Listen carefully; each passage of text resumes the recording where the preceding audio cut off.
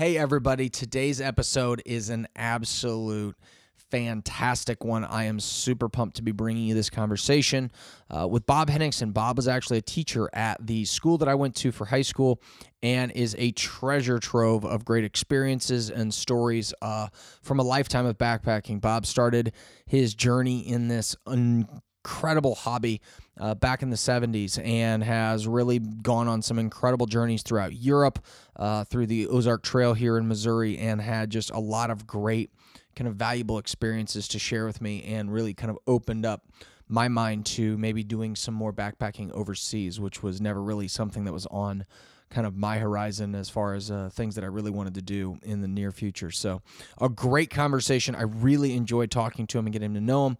Had me over to his beautiful home in St. Louis, and we really just had a great time. So I know you're going to enjoy this. Let's go ahead and get in. Okay. Without going really through a full personal history, probably it's really important that I grew up on a farm, and so I was used to the outdoors, and I love the outdoors. Where was your farm at? In Iowa, Grundy County, Iowa. It's so real good farmland. It was a small family farm, and it's just my brother and me and mom and dad. And always enjoyed being out from under a roof. And so if I could my brother did the field work with my dad, and I helped my mom around the yard, but I always wanted to get out of the house and feed the animals. That was one of my things. And so I would say my love for a sky overhead, that's where that began. And my first backpacking trip, and then I bicycled, and I loved to be outdoors, but I never went hiking. You know, there in rural Iowa like that, it's just a sea of corn, and so there aren't footpaths or anything. There are a few now, but still it's a sea of corn. But the first backpacking trip I did was 1974 to the Grand Canyon with a friend that I met in college, and that opened my eyes to, have you been to the Grand Canyon? I have gone over it, I've been near it, but I've never actually stood on the edge and looked down, no. Yeah, so that was... You talk about an eye-opener. It's a literal eye-opener when you go to the canyon and it's really daunting when you see it and you think, I'll die if I go down into there because of some of the steep drop-offs and everything. But that was one of I've been there 5 times now. Oh, have you really? Hiked into and out of. And so it's a favorite destination. And it began in 74, and then a high school friend, and he's still my best hiking companion. I do a lot of solo hikes. That's principally what I do, are solo hikes. But I just got back from England 10 days ago. Oh, wow. AJ, yeah, and hiked for 2.5 weeks over there. He and I do this as a high school buddy. And so he and I went out then to the northwest of the United States in 75 to the whole river valley, the rainforest, and Olympic National Park. And my gosh, and then that got him hooked in the North Cascades and all of that, and we came home from that, and since then he and I have coordinated times together to go out hiking, and we hiked a lot of the West. He's taken a number of trips to the canyon with me too, and then one to the Appalachian Trail. In fact, I've never through hiked the Appalachian Trail, just did a bit of it, but. So it began in college. It began really with my childhood, the love for the outdoors, but the hike to get on the trail began in 1974. I was 23 at that time, and I've been hiking ever since, as much as I can. And one of the things actually that drew me into the teaching profession was to have summers off. Now, I wasn't an avid hiker when I chose my profession, but I thought I can have summers to do things outdoors. I wasn't quite sure yet, but I just wanted my free time, and so that's really been conducive to my hiking as well. Yeah. One of my great regrets, honestly, in life is I was very fortunate that my parents sent me to a summer camp with my best friend growing up, this kid named Neil, who was actually the first episode of the podcast. Second, sorry. Okay. But also with Chris Bremner, we didn't know he was going, but he just randomly ended up there. It was an adventure camp called Sanborn Western Camps in Colorado. Okay. It's a 5-week adventure camp. You have a base camp with kind of wood frame, army tents and cots, and then each week you go out on excursions, and it might be horseback riding or backpacking, mountain climbing, all kinds of fun stuff. I think I did 5 14ers in 5 weeks at 13 years old. Wow. Granted, you're doing like Lincoln, Nebraska, that whole ridge walk where you do 4, but still a lot when you're that age. Yeah. And I think that when I went on that trip, my parents kind of realized like, oh, we get bored when he's not around because I'm an only child. But, got to explore some of the West early on at that age. And one of the great regrets that I have in life is, not going back to that camp year after year after year. I really should have asked my parents. That was a one-shot deal for you? No, they would have let me. I think I just got so involved in summer sports. I was playing, I was running track and field, I was doing soccer, I was always in sports. So that kind of fell by the wayside. But the big regret that I have is, quite frankly, not going back as a counselor. I was a counselor for 4 summers at Burr Oak and was a camper there for 6 summers. And that was one of the most fun things I've ever done, was being a counselor and being outside all day and playing games and having fun with kids. It was great. The idea that I didn't get to do that at Sanborn and go on some of the trips as a young adult, because most of the counselors were 18 to 25 years old. Okay. And then you're, with 12 and 13 and 14-year-olds. And so it's mainly kind of college-age kids. Absolutely. With some adults that are kind of running things. Yeah. And that would have been a really, really fun summer away from college thing to do. Interesting that you mention it. I spent 2 of my college summers as a camp counselor at a place called Camp Foster in East Okoboji, Iowa, which is far northwest. It's a big lake. And I mean, there was no hiking involved in that, but it was still outdoor activities. And that just fostered that growth too, or the desire to be outdoors. But it's a great learning experience. You don't get paid anything as a camp counselor. You know that. But it's still good to be out. And you develop a good friendship community, a friendly community among the counselors and the kids and everything. Well, and I will say this, that to this day, and I just turned 35 at the start of July, to this day, every single year, I have gotten a birthday card from Sanborn Western Camps. That's fantastic. They still send me one every single year, and I talk about them on my podcast, and I talk to my friends about them. I think that's great marketing from a guy that's in that industry, so I'm a big fan of theirs. So you kind of got started in the 70s, and then have, obviously spent some time throughout the rest of your life doing a lot of backpacking. So what have kind of been some of the other significant things that you've done that you kind of really look back at fondly? Well, I moved from the United States. Once I started teaching at Burroughs, that was in 1981. I'll take a step back from that. I was at Washington U. I came down to St. Louis. I was teaching high school in Mason City, Iowa. It wasn't a good gig at all. Class size was 35, and I had 6 classes a day. It was crazy. Wow. The kids weren't motivated. I mean, what a night and day experience between that and what I found at Burroughs. But I got a chance to come down to St. Louis and be a part of the writers program at Washington U. And so I took that chance and I went to school there one summer. Got my degree from Washington U, but one summer, and that was the summer of 1980, I went to a summer program, a course on D.H. Lawrence in Oxford, England. And I took my tent and my boots along because I had read, I didn't really investigate thoroughly, but I had read that there's some great backpacking hikes in England. And I thought, okay, maybe if I get some time off, I can do one. Well, sure enough, I had a week off. And the local said, you want to go to Cornwall, which is the southwest coast, and there's a peninsula path there. And so for that week, I hiked that peninsula path, took the train down, and hiked between these towns called Barnstable and Newquay on the southwest peninsula, and just fell in love with hiking in Europe. 1982, this book came out by an English author named Adam Nicholson about long walks in the United Kingdom, and in 85 he followed with long walks in France. And so then I got onto this hiking in Europe concept, and here's the big difference, and you know this. You hike in the United States, and of course the great tracts of wilderness just invite hikers, but you carry it all in, and then And water, food, all the essentials, you got to carry it on your back. Well, in Europe, you go through the villages, and so you can replenish. You don't have to pack for a week's outing. You pack for the next day, for the next half a day. You just see on the maps where your next village is going to be, what kind of accommodations they have, and away you go. And I got onto that, and so then in '82 I went back to England. That was my first summer at Burroughs, in fact. And I went back to England and hiked 3 of their national trails. They got a great network of national trails That's in great. the United Kingdom.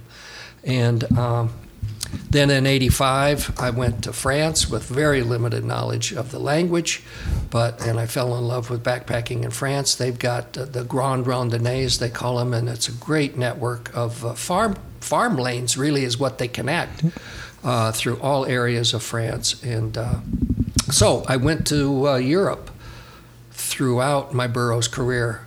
If not every summer, every other summer, I would do college tours. As I was a college counselor, I would go out. So some summers I would stay at home and do college counseling work, or I painted my house a couple of times through the summers. But that's fun in a St. Louis summer. Oh, boy. Sweltering.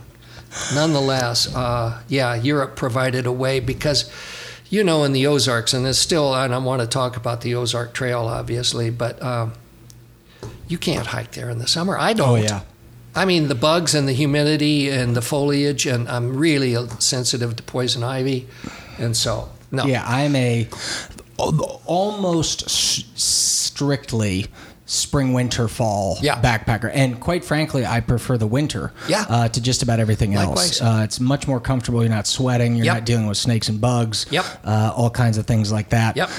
Quite frankly, there's a lot less people out there. I'll tell you coming up about a little trip that I'm hoping to do in the next year or two. But it was interesting to hear you talk about backpacking through Europe because I don't know if do you remember Corey Eisenstein or his little brother? Absolutely. So, so his little brother spent a semester in college in Portugal.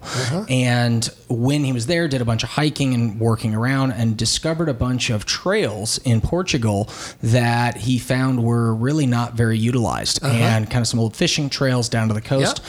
So he just started putting out some ads to say, hey, I'll take you on a hike.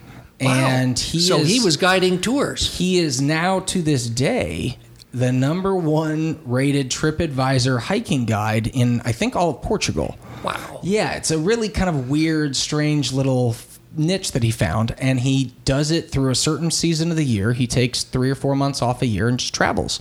So he and Corey went and spent some time in Portugal, and then they went to Nepal and did a bunch of hiking through the Himalayas. And the reason I bring that up is that what I was like, how do you even go up, like snowsuits and crazy everything? And he was like, well, no, man, because in the summer, it's not like that. And what you're doing is very similar to what you said. He goes, every little village has these little tea huts, these little tea houses. And for $2, $3, you'll get kind of a cot with, a place to sleep and maybe a bowl of rice and some vegetables and, some warm water to bathe with and, a nice great place to sleep for the night, and it'll cost you $3. And he goes, so we backpacked for like 12 or 13 days and never carried more than like a day pack worth of stuff. You're basically carrying your sleeping bag, you've got your coat on, and everything else is pretty much frivolous. And I was like, what a way to go. That sounds brilliant. Yeah. So, it's really cool that he got the opportunity to do that. And definitely, I never would have, without hearing him say that, going, I'm going to go backpacking in the Himalayas. But now I'm sitting there going, like, maybe I should plan a trip to the Himalayas. That'd be fun. Absolutely. So, that's the whole fun of doing stuff like this. Yeah. So, with the Ozark Trail, what kind of experience have you done there? I keep going back and redoing sections that I've done. I actually have a winter hike now, and this is all predicated on when we got our breaks, winter break. And so I was often gone over Christmas from my home here. And my wife would give me her blessing. She'd take me down there and drop me off and then pick me up 100 miles further down the trail. She knows all the places where I go now.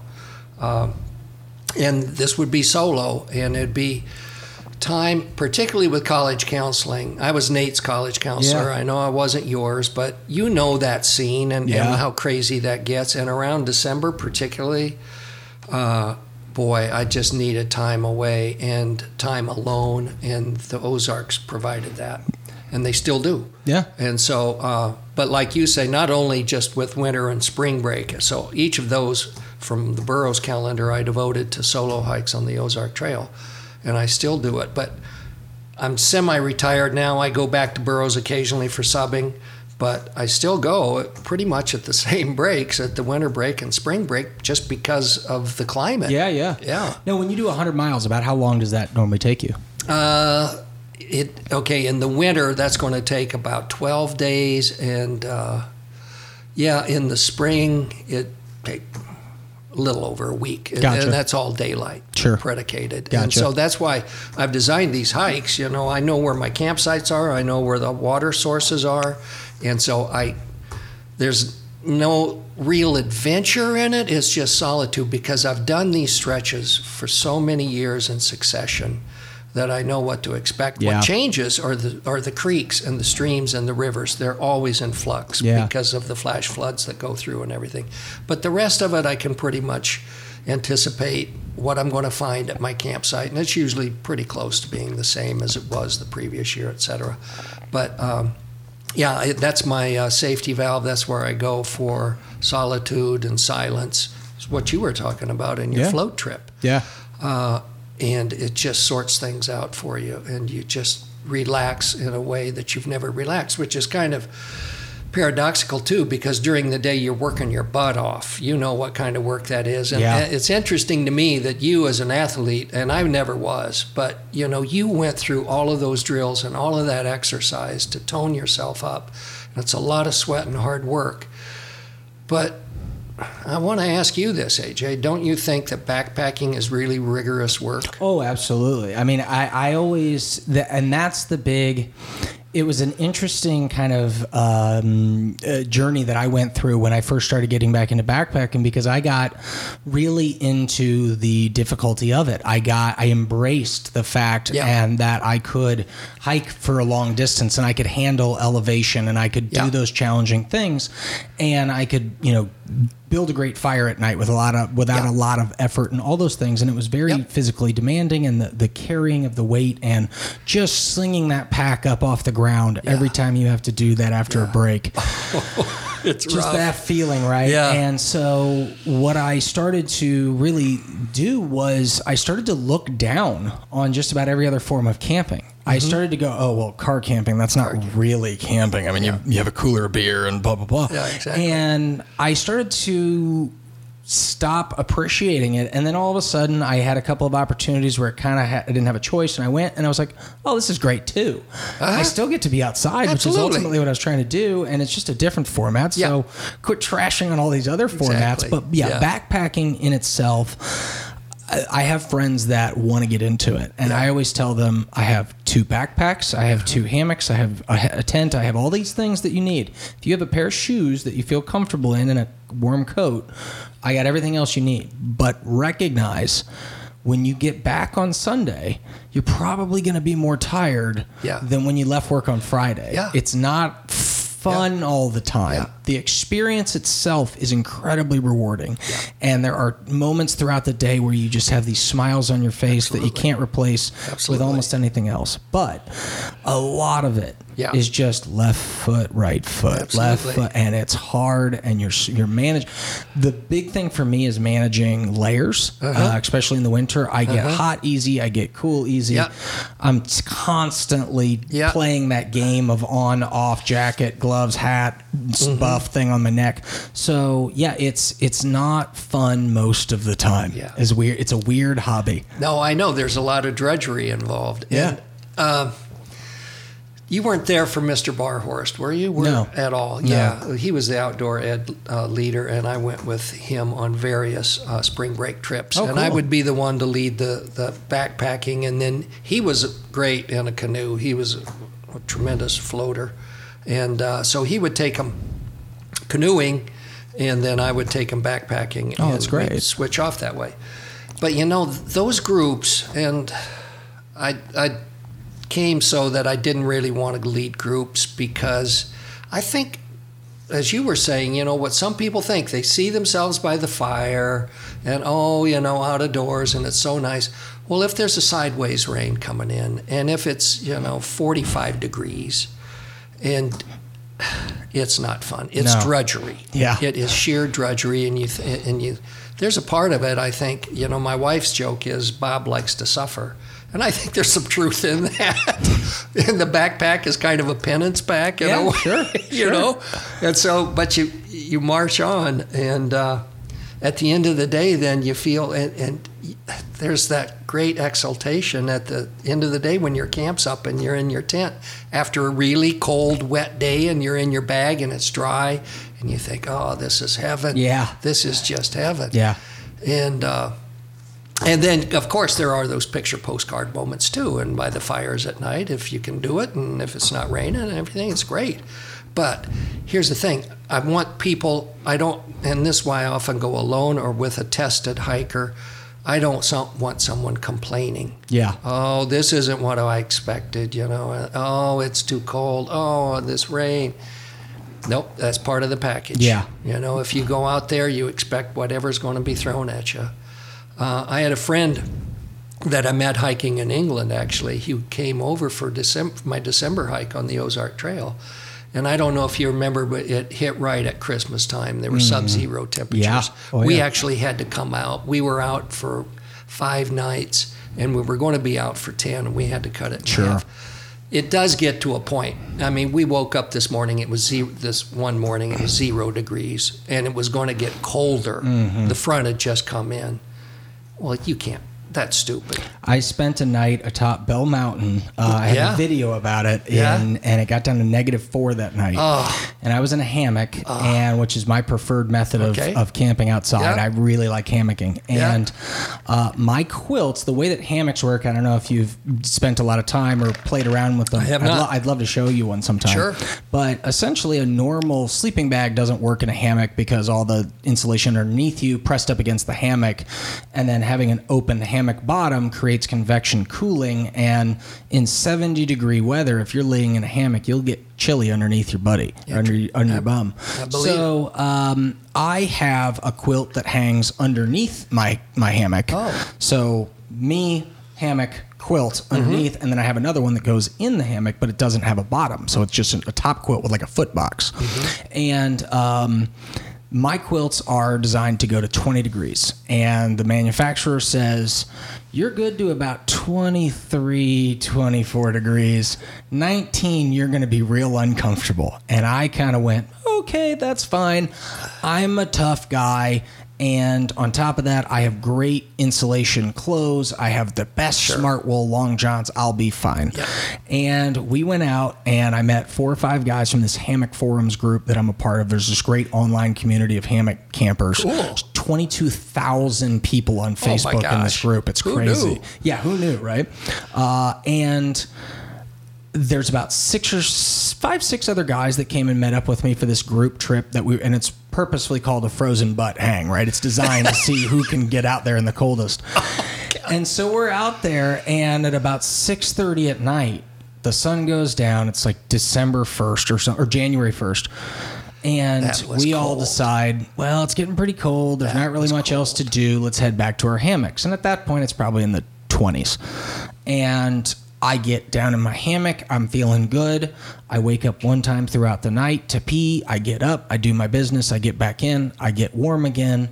I wake up, and I'm fully rested. And I'm sitting there going, oh, my God, I made it. I got through the night. I slept warm. I got it. I can do this. And I looked at my watch, and my watch said 11:45 p.m. And I went, oh no, I've got a night to get through. And I knew at that moment that I was getting cold. Yep. Like I started to feel it underneath me, and just went, I'm going to lay here for the next 7 hours cold. Yeah. And it wasn't unbearable. It was just cold enough to not get back to sleep, which made it almost unbearable because you're just sitting there staring at the underside of your tarp going, what am I supposed to do? I didn't have a phone with me. I didn't have I had no book. I didn't have anything to occupy my time but the thought of your butt's cold. And so I just sat there and wore it. And I left that day going, okay, you either need to change your equipment or stop coming out here when it's that stupid cold outside. And it really made me realize I love cold weather camping. Yeah. But at the point where you can't even take your gloves off to light your lighter to make your fire in the morning. That's right. It's kind of loses its gusto. Absolutely. So, and to your point earlier, when I used to train for football, well, my mentality whenever I was in the weight room or whenever I was on the track or whenever we were at practice, I always used to think to myself, I would always try to go early in the morning so I could think to myself, well, Gerard, the other running back in our team's not doing it this early. I'm going to start because that guy's not working as hard as I am. Or when I was in UIndy, I would think the same thing. Always training, thinking the other guy's not working this hard, either on my team or on the other team. And when I got into backpacking, I immediately developed this mentality of I want to be able to be comfortable where other people can't. Sideways rain, terrible weather. And my girlfriend and I went on a backpacking trip to Rocky Mountain National Park last October. Sunny Colorado, sunshine state, 300 days of sunshine a year. Well, we caught one of those other 65 and we showed up. The weather forecast the whole week leading up was beautiful and gorgeous, highs in the 70s, lows in the upper 40s. It's going to be a perfect week of camping. And we got hit with everything that Colorado had. We had terrible rain. We had sideways rain. We had sleet. We had snow. We had one good day of sunshine and the rest of it just poured. And towards the end of it, I was not happy, but I was okay. My girlfriend was defeated. It just took everything out of her. And she had gotten altitude sickness and she had flown in the day before and I had been there for some time, so it was fine. And what I learned out of that trip was that we survived. And it can really not get that much worse. I'm sure it could if we went really somewhere terrible. But I was sitting there saying to Sarah, but now when that kind of stuff shows up on the forecast, we can go, well, we've done that, so that's fine. We'll get through it. And it makes all of our future camping escapades a lot more fun because I know we'll make it. We'll be fine. Yeah. We did that. Absolutely. It'll be better than that. Absolutely. So it's getting those lessons. Obviously, those life lessons are really valuable in the outdoors. It's true. They are. But yeah, you learn those things real quick. Yeah. But then again, back to this cold snap we had at the end of last year. Yeah. You were at the advantage, and it's smart, I think, in a way that you had your hammock. He and I had tents, and our separate tents, and the collapsible aluminum poles with the high tension cord. Sure. All of that. Well, those things freeze up.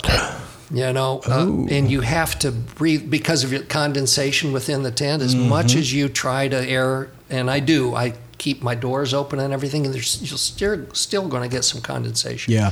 They freeze. You got to rub them to get them thawed so that you can bend them and pack your tent. But through that whole process, they're your hands. And our hands were numb for a week. They were tingly, the fingers, and so this is like frost nip, they call it. Yeah. And so again, as much as you learn from these bad weather experiences, and they're really important in your whole mindset of what it takes to be out there and to be smart about being out there and learning from what you've been through and applying that to the moment. It's all very critical. But then there comes a time, too, when you realize, you know what, I'm not going to go out in 0-degree temperatures anymore. Like you say, if you have the equipment, sure, you can do it. What are the people who like Everest or any high mountain? They have the equipment. They're out in those temperatures. But I don't have the equipment. I'm not going to get it, and I'm not going to do it anymore. So. Yeah, there's that line of, where does it stop becoming fun and just start becoming a challenge? Yeah. And, for me, it's to get away, it's to have some fun, it's to put a smile on my face. Yep. Yes, I want to be, challenged throughout the course of the day, and I want to see some things that I wasn't expecting. Yep. And I want to have some things go wrong on occasion. But for the most part, I'm looking to have a good time. Yeah. And so, I'm not trying to crush mileage or anything like that. Not at all. And so, I think I can really see where your girlfriend was defeated, because you can go through a day of crap. And if you get the next day, then okay, you know, that's behind you and you're thinking, okay, here we go. But if you do that in succession, if you go through crappy day after crappy day and the conditions are just miserable, you're thinking, no, this is no longer any fun. I really don't want to be out here. You can go through so I guess my point is you can go through periods of misery as long as you get a little reward at the end. The sun breaking on after a day of rain, you know, and you're in your tent, you're in your camp. I'm sure you've had that moment.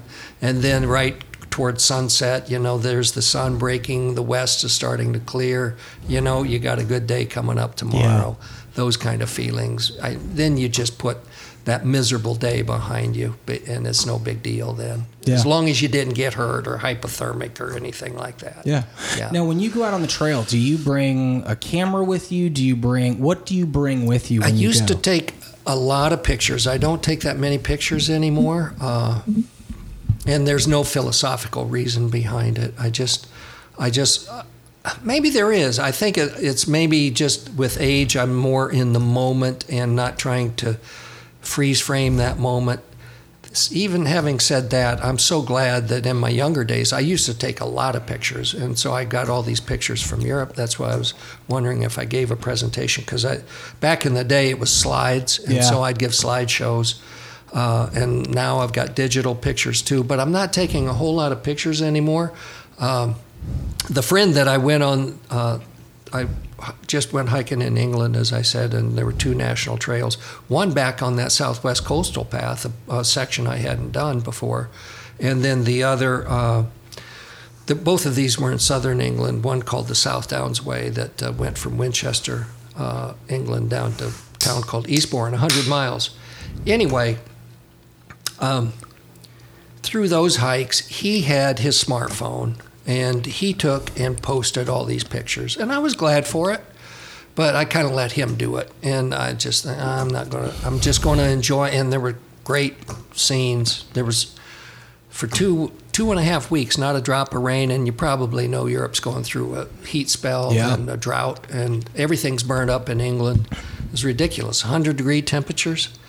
But he took all the pictures, and there were glorious pictures along the coast and everything. And I was glad for him, but I was also glad not to be, I got to get this shot. I got to get that shot. So maybe there is more philosophy to it than what I earlier suggested.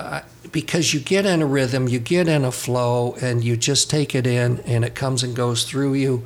And I don't feel the compulsion to have to try to save it and preserve it and get it in this image and the right shot at the right time and all of that. Because that can be a little manic, and it can start to interrupt your rhythm. Yeah. And I mean, I think, one of the things that I really kind of am grateful about the adversity that we've gone through in our backpacking, our short backpacking journey so far, and I'm really thankful to my girlfriend, because I did a lot of local backpacking, which there's a lot of great stuff to do in Missouri, and there's some great stuff in Illinois and kind of around, but I had hesitated to go out to Colorado or to California, do bigger national parks, things like that, and Sarah has really pushed me to do more of that stuff. We're doing a national park a year, and we've done some good stuff. That's great. And what, quite frankly, I believe is that we just went to Colorado, and the only stuff that really sticks with me are the things that didn't go right versus the things that did. When we went to Yosemite, one of the things that I have a beef with, especially being a communications professional, and maybe it's just because I'm impatient and borderline millennial, but the dissemination of information from national parks for backpackers to know what it is that you're supposed to do, how to get your permits, where you need permits, where you don't, is awful, in my opinion. They do a very terrible job. And I'm not criticizing them. I know that they're understaffed and underfunded, and that's not their job. I get it. I also know when we went to Yosemite, they have about 5 million visitors a year. About 70,000 of them are backpackers. So we're like 1.3%, and we probably generate the least amount of revenue of anybody in the park because we don't really consume much. So I also understand that we're very low on their priority list, but we called ahead of time. We talked to a ranger. We said, hey, this is our plan. We want to do this. We want to stay here. And the guy goes, oh, yeah, man, that sounds great. Here's your permit. We got out there. We showed up to the wilderness office to get our permits and do what we needed to do. And they go, so where are you going? And we told them, and they go, yeah, you can't do any of that. What? And we went, what? And they went, well, yeah, none of the places you're planning on camping are in the wilderness area. And we went, where is the wilderness area? And they pulled out a map, and if you get a National Geographic yellow, beautiful, normal trail map like they sell at every store in the world, which we had neglected to get. Okay. Problem number one on our part. Okay. You will see these very clearly marked purple areas that say wilderness area. But there is not one map on the entire Yosemite Park website that reflects that same area. That's wrong. And so what you don't realize, and they just don't do, and again, I understand their tax, so this is not me criticizing them, but it's just a problem, is they just say, you don't have to reserve a campsite anywhere. You can sleep anywhere in the wilderness area. In the wilderness, And so you just assume, oh, okay, as long as I'm not in the campsites, that's the wilderness. The big trees, and that's wilderness to me. So we'll just go out to the wilderness. Great, we'll just hike off the trail like 60, 80 yards, and we'll be in the wilderness. Fine. And again, this is ignorance on our part, but it could be so easy to just say, oh yeah, by the way, if you upload a color map instead of a black and white one, it will leave. And there were bunches of other people in the office having the same problem we were. I bet. That were saying, oh, we camped here. And they went, no, you can't do that. We're going to have to, if you do that again, we're going to have to kick you out. And they go, well, we don't have anywhere else to go. Yeah. And they went, well, sorry, Yeah. leave. And there were so many people that were having problems with how do you get a permit for this and where do I stay there? And, people that were unprepared. And it was one of those things where I wasn't mad. I was just sitting there going, oh, this could be so much better. Yeah. This could be so clear and easy. But it's going to take somebody that has budget and time and resources to go through and revamp it all and readjust it. It's just when you're used to going from Rocky Mountain where you have to reserve every campsite per night, and then they go in Yosemite, well, you can just sleep anywhere you want. Yeah. You go, oh, cool, great. As long as it's the wilderness area. Exactly, which they do a very poor job of showing you. Yeah. So it was an interesting experience, but once we went through the adversity and they were like, okay, well, you could do this instead or try that, we ended up going to see a bunch of other parts of the park that we never would have gone to because we had to. Yeah. We had a very small trip planned. We probably ended up doing double the trip that we would have originally. And it pushed us beyond our comfort zone a couple times, but it ultimately made for a much, much better trip. Sure. And then we kind of ran into some of the same stuff in Rocky Mountain this last time when we went just a few weeks ago. We had done Bear Lake to all the way up to like Fern Lake in Odessa and some stuff kind of in this one loop near Bear Lake, which is a very popular area in Rocky Mountain. Popular area, yep. And there's another loop that goes from Bear Lake to Dream Lake and Emerald Lake, and there's kind of a shorter 3.5 mile loop. We did about a 20 mile loop over 4 days. And so we were going to do this smaller day hike, one quick stop. Well, we got there at 11 o'clock in the morning. All the parking spots are taken. They wouldn't even let us drive up to that part of the park. Go find something else, but had no suggestions. And you have thousands of people coming in trying to figure that out. Yes. And what it did is it made us go somewhere else. And now all of a sudden we've seen 2 other trails that we really like, that we want to explore. So sometimes those things going wrong, off plans, make you go see places that are good for you, that you wouldn't have seen otherwise. So sometimes those are good things. That's true. Absolutely. So where are some of the big places that you've wanted to go that either you haven't been able to yet or you would love to sometime in the future? Oh, boy. I always wanted to go to Corsica. I fell in love with those French trails, and they've got a famous one in Corsica that goes from tip to tip to the island. I don't think I'll be able to do that anymore, AJ. I think it's just too demanding, and it's really hot too in Corsica. I could probably go in March and do it if I could get up those mountains and everything. That's one. There was a hike that I started in 1987. It's called the JRDs, or the GR10, that goes from the Atlantic Ocean to the Mediterranean across the Pyrenees. Wow. And you're in the high Pyrenees. And I did a third of that in 1987. I absolutely loved it. I thought it was the Pays Basque region of France, And then up there in the Pyrenees, it was some of the prettiest country I've ever been in, anywhere in the world. And I thought, okay, I'm coming back to finish this and make it to the Mediterranean then across the southern border of France and Spain. You go in and out of Spain all the time. It just kind of zigzags in the mountains. Sometimes you don't know where you are. You're up in a mountain. But I often want to go back and do that, and I probably won't get that done now. But I'm thankful for the hikes that I have done. I got in a series of summers where I just went back to France all the time, and I connected these. You may have heard of the Camino that goes to Compostela, Spain. Mm-hmm. It's a pilgrimage route, and many people pick it up in Saint-Jean-Pied-de-Port, right on the border of France and Spain. They go through the lower Pyrenees and get into Spain and go through Pamplona and then on eastward to Compostela. Well, all of these they're not little, all of the trails that come down through France, there are about 6 of them. I've done 5 of them, one that started in Belgium, one that started in Geneva, Switzerland, one that started up in Alsace. Anyway, I've hiked the length and the width of France at various times. And so I'm just appreciative that I've done those hikes. And my hiking buddy from England, I was just with him again, and he, in June, hiked then from Saint-Jean-Pied-de-Port then to Compostela and on to Finisterre, which is at the ocean, at the Atlantic, and he loved it.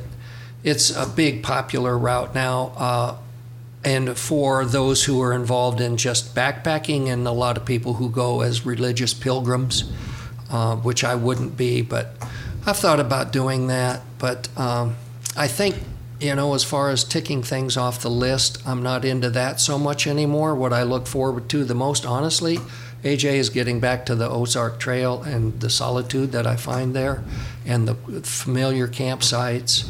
And, again, talk about getting into a rhythm where you just let the mind go and you start to release the ego and everything, and you're just in that place. And my favorite place to be in is the Ozarks, or are the Ozarks, and on the Ozark Trail. And again, places where I've gone and repeatedly, but that's what I like. It's good to hear somebody else talk about the ego component, because I've talked about this before, but I have a tendency, probably to no surprise, I can get a bit of a puffy chest with a few small victories in either personal or professional life, and all of a sudden I start to feel like I'm a little bit more important than I probably am. And St. Louis, there's things that are great and there's things that are bad about St. Louis. One of the things that's interesting about St. Louis is, to me, it's the smallest big city in America.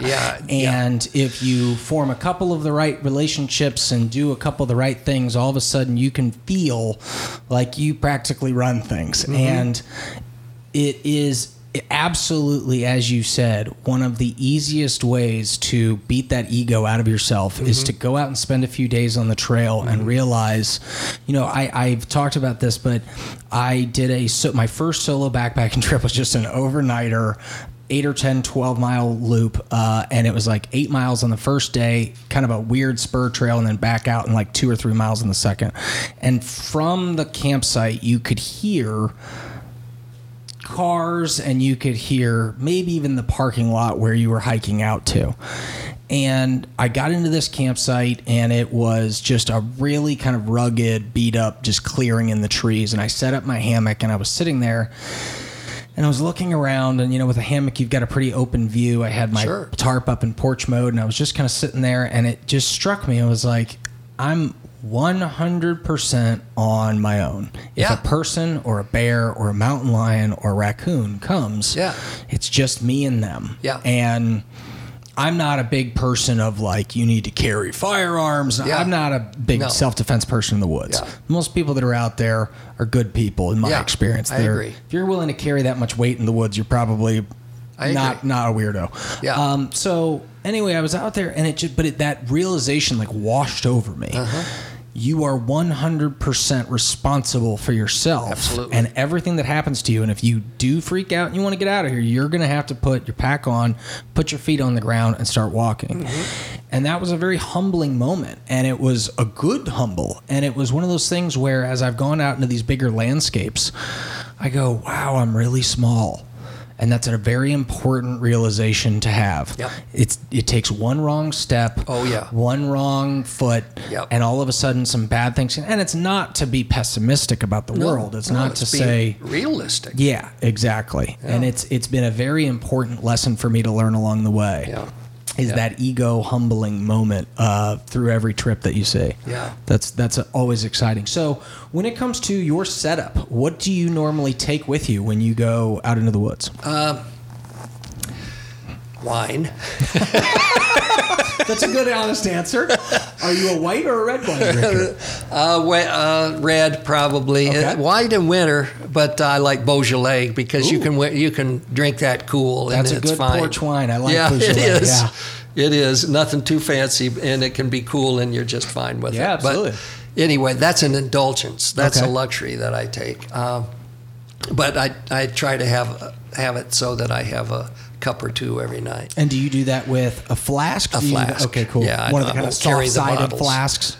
Well, yeah. Here's the thing: they're actually putting wine in aluminum cans now and everything. Yeah, they are. Yeah. I've got one on my countertop at home, waiting for that exact purpose. I bought it so I could try it to see if it would be worthy to take into the woods. Absolutely, I'm going to try that come December. Absolutely. So, but no bottles. But the other thing that I do because when I go out to the Ozark Trail, I'll keep coming back to this because it's my favorite backpacking right now is the Ozark Trail. I'm out there in the winter for 10 days and in the spring for 13 days. And so I'm not carrying all my food, I'm caching food. Sure. And so what I do is I have styrofoam boxes, and I have to burn the styrofoam. I'm sorry to say, guilty on that, but I've got to get rid of that stuff. But it's stuff I can burn for the packaging. And then I get all my food in there, and I have stops then along the way going down.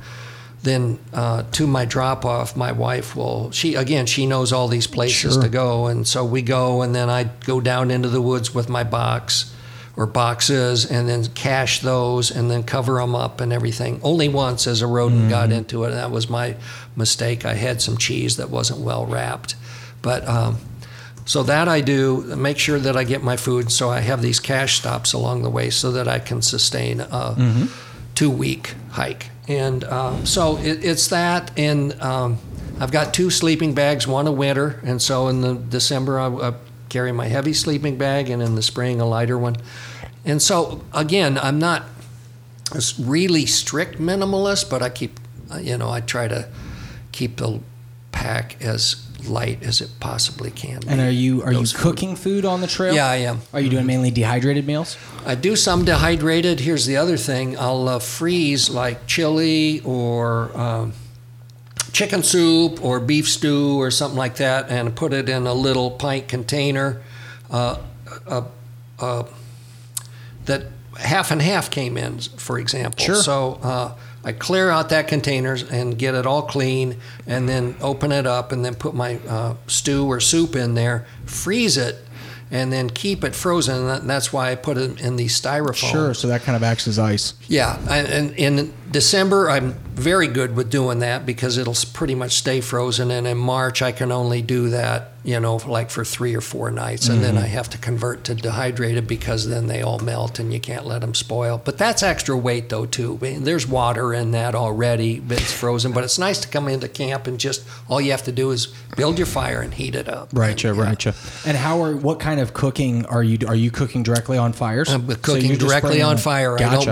I don't bring a stove. Oh, wow. Yeah, I know, and I'm a little peculiar in that. I don't get coffee in the morning, but what I do, what you have right here, that double shot espresso, I take those too, because you can crush the aluminum, and I take 2 of those for every morning and get my coffee start that way. But no, at night, and I've really only been stung a few times where I couldn't get a fire going at night, but I'll get a fire going and then just off to the side, put my pot, and then have my stew, just warm up. I don't have to cook it. Sure. Just warm it because it's already been cooked. And so I like that too. But again, it can be inconvenient. Like I said, I've only been stung a couple of times where I haven't been able to have an evening meal, but then you got like your crackers and beef jerky and that other stuff you can go to. How far out are you spreading your caches? How many caches are you doing in like a 10-day span? Yeah, 2. 2 caches. Gotcha. Yeah. Gotcha. So you'll do 2 resupplies throughout the trip. So about every 3 days. Yeah. And so then the weight isn't unbearable. Yeah. Because, if you spread it out like that. And so, that works. Like I said, going down to the Ozarks, I've done it so often, and then the same stretches of trails that it's almost automatic anymore. The big unknown, obviously, is the weather. Like I said, I had to come in with my friend from England in December, but otherwise, there was one other time when I had to call my wife.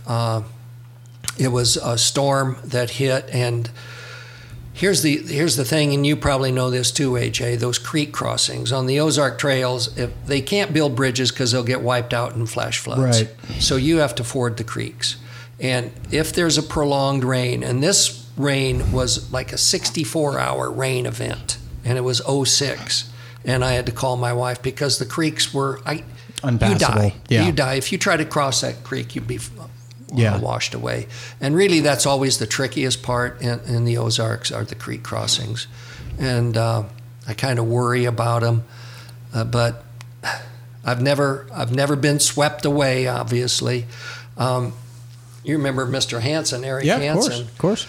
Another avid hiker, and I remember talking to him. There's a crossing at a place called Klepzig Mill on the Ozark Trail at Rocky Creek, and it's a tough one. And I said, Eric, what do I do?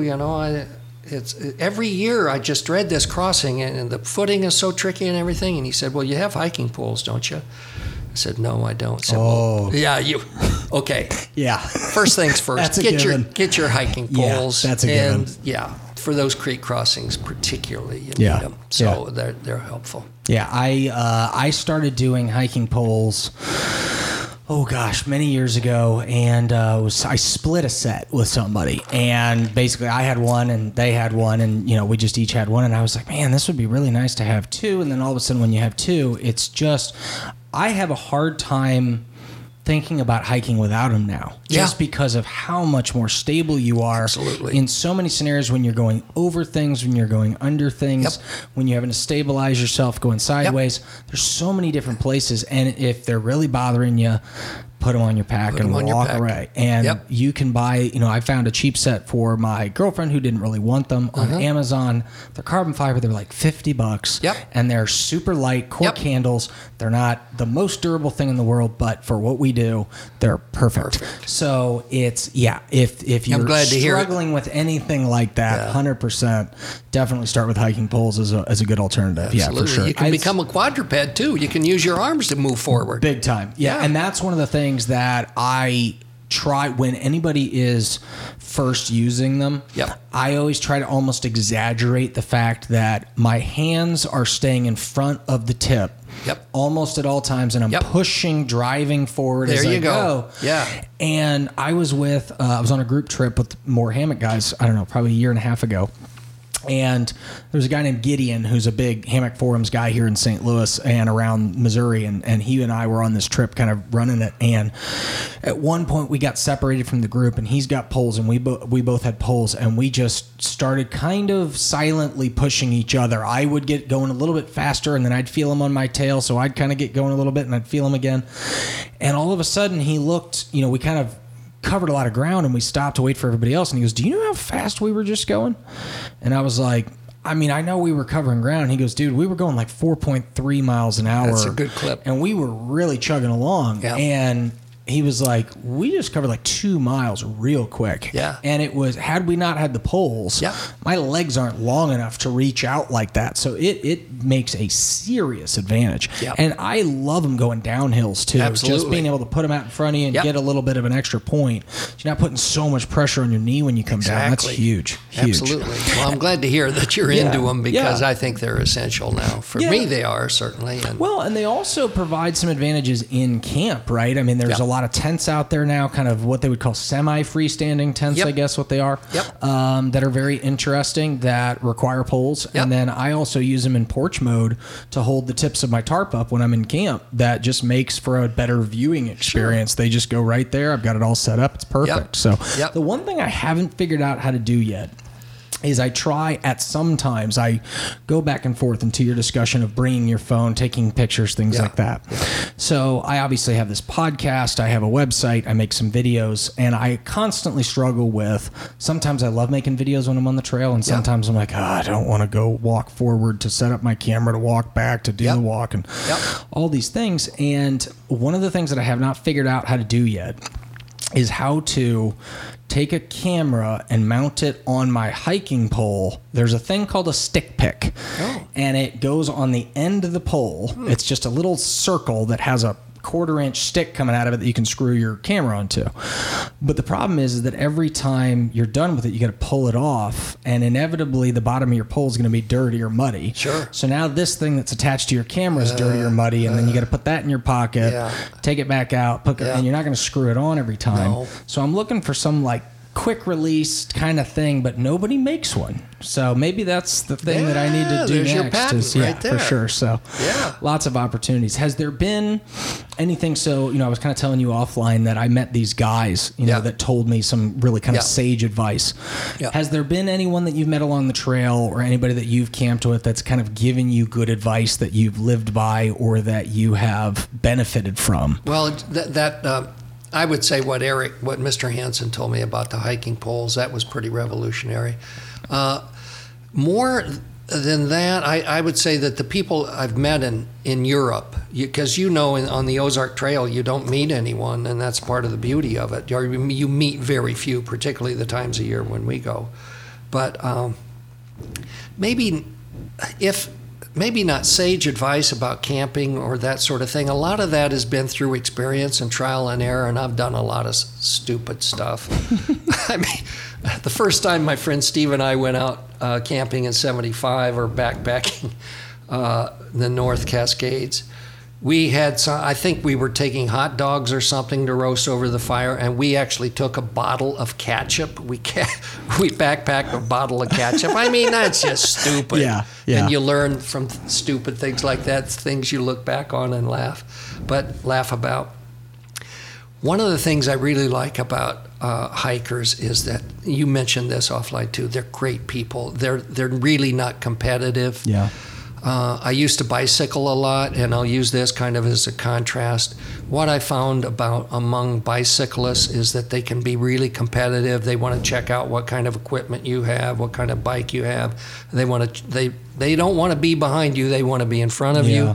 There's none of that on the trail. It's really a good fraternity of people, and they're all there to help each other. And so I think it's more just people at their best is what I've found hiking in Europe or in the United States, but particularly in Europe because, again, these paths are well frequented, and you go to the pubs at night in England or in Ireland, and I've hiked a lot in Ireland too, and you get back with your group, then you kind of get in stride with these certain people, and then you go to the pub and you talk about your hike that day, and then you meet them during the day and see you at the pub at night, and it's just a good camaraderie. And that's one of the elements that really also distinguishes hiking in Europe is that you socialize a lot more, but again, that's one of the things I love about the Ozarks. I don't go out there to socialize. I go out there for solitude. And one more thing about the Ozark Trail, I don't want to harp on it a whole lot, but I think it's a very well-marked trail. It's very well maintained. But a lot of people don't realize that you don't go through towns. You don't really see houses. It's woods. And hiking alone as I do, and I no longer have a cell phone even, and out there, it's spotty anyway, as you know. But I do have a personal locator beacon. Do you have one of those? I don't. So do you have a spot, or do you have one of the long ones? I have a spot, and it was when it first came on the market, I got it because that was one of my concerns. You mentioned too, one misstep, and you could fall and I've fallen and broken a leg, but that was actually on a hike in England, and there were people around, and I could take care of it, or people could help me take care of it. But you fall and you break a leg when you're alone out in the woods in the Ozarks, and it's a different thing. Yeah. If you're alone, so I took this spot locator, and it's nice just as an insurance policy. Yeah, my parents have one on their sailboat, actually. Do they? So if they're out in the middle of the water and something starts to go wrong, there you go. They actually have a thing that they just throw in the water, and once it gets wet, it automatically starts triggering all kinds of different things, and it's from the Spot company. So fantastic. It's definitely on my list of things to acquire. Obviously, backpacking can be a very frugal endeavor, but you can also, if you want to, spend an absolute fortune on gear. And I have been one of those guys I'm a gear guy. I obviously have podcasting stuff and random things like that. And one of the things that my friend Brad Fitzgerald said on the last episode, which I thought was really profound, I asked him, I said, I normally separate backpacking / outdoors people into two groups, people that really care about gear and people that don't. Yeah. And he goes, I'll suggest a third group for you. And I was like, okay. And he goes, I'll suggest a group that doesn't care about gear because they go enough to not care. Yeah. And he goes, the people that really care about gear are the people that have too much time in between trips, so they fill it with thinking about the stuff they need to take next time.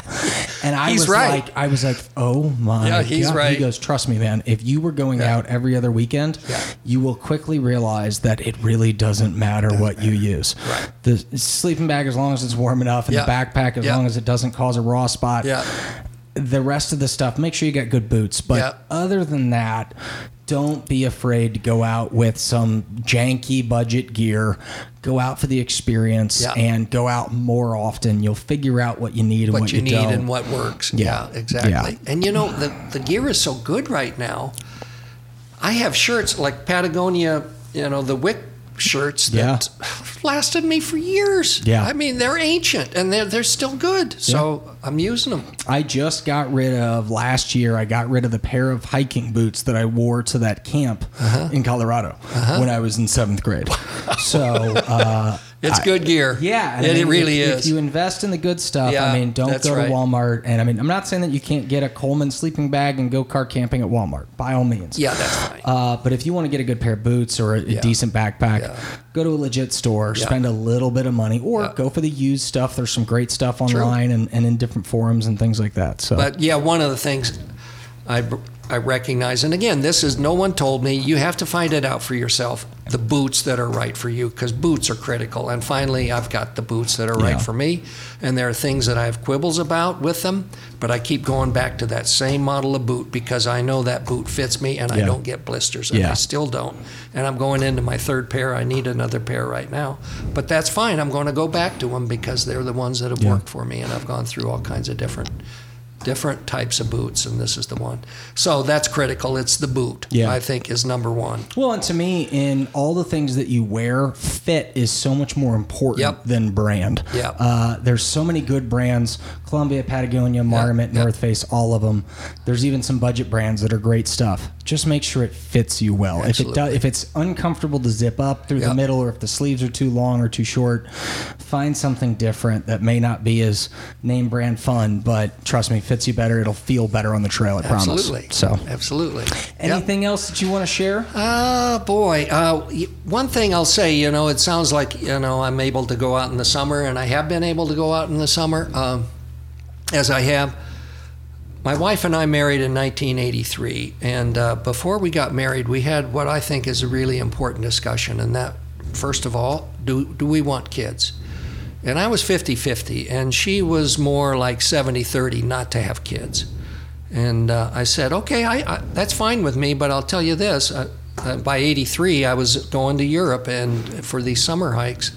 I said, I'm fine with not having kids, but allow me to go in the summer. And I would be gone for 6 weeks. I would take that much time out of the summer. She said, yeah, that's fine. Okay, I'll keep the home going. And when I was going to France, she'd come and join me in Paris, and I was ready I was ready for the city experience and everything.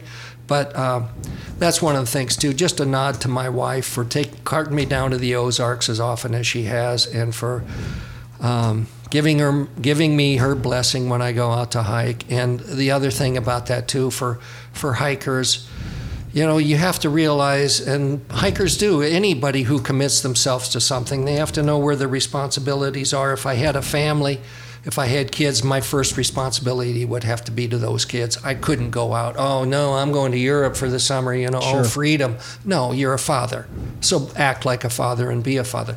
Well, I didn't have to do that. Yeah. And so I was able to go to Europe and hike, and still am. Without those kind of other commitments. And so, again, like with anything, you have to figure out your priorities and your responsibilities, and you go from there. But I've never found anything that's come close to the experience that I get through hiking. And whether it's in Europe with the socialization with the people there, or the solitude that I find right here in our own backyard. So I just love it, and I'm thankful, AJ, for the opportunity to talk about it, because it's one of my favorite topics. And through what I saw on Facebook and everything, AJ's become a hiker. That's fantastic. AJ's one of us. Yeah. And I thought, man, the football star has come around. No, I appreciate that. Yeah. Yeah, and it's been fun to be in this world and to finally kind of have something that I feel like is a second identity that I can kind of start to use this to kind of mold the rest of my life around. And there's a lot of lessons that I've learned from it. And it's just been a very fun pursuit. So obviously I'm seeking the advice and sage wisdom of those that have done a lot more than me, like yourself. So I appreciate you coming on. This was a lot of fun. Absolutely. It has been a lot of fun. Thanks so much. Thank you. Okay.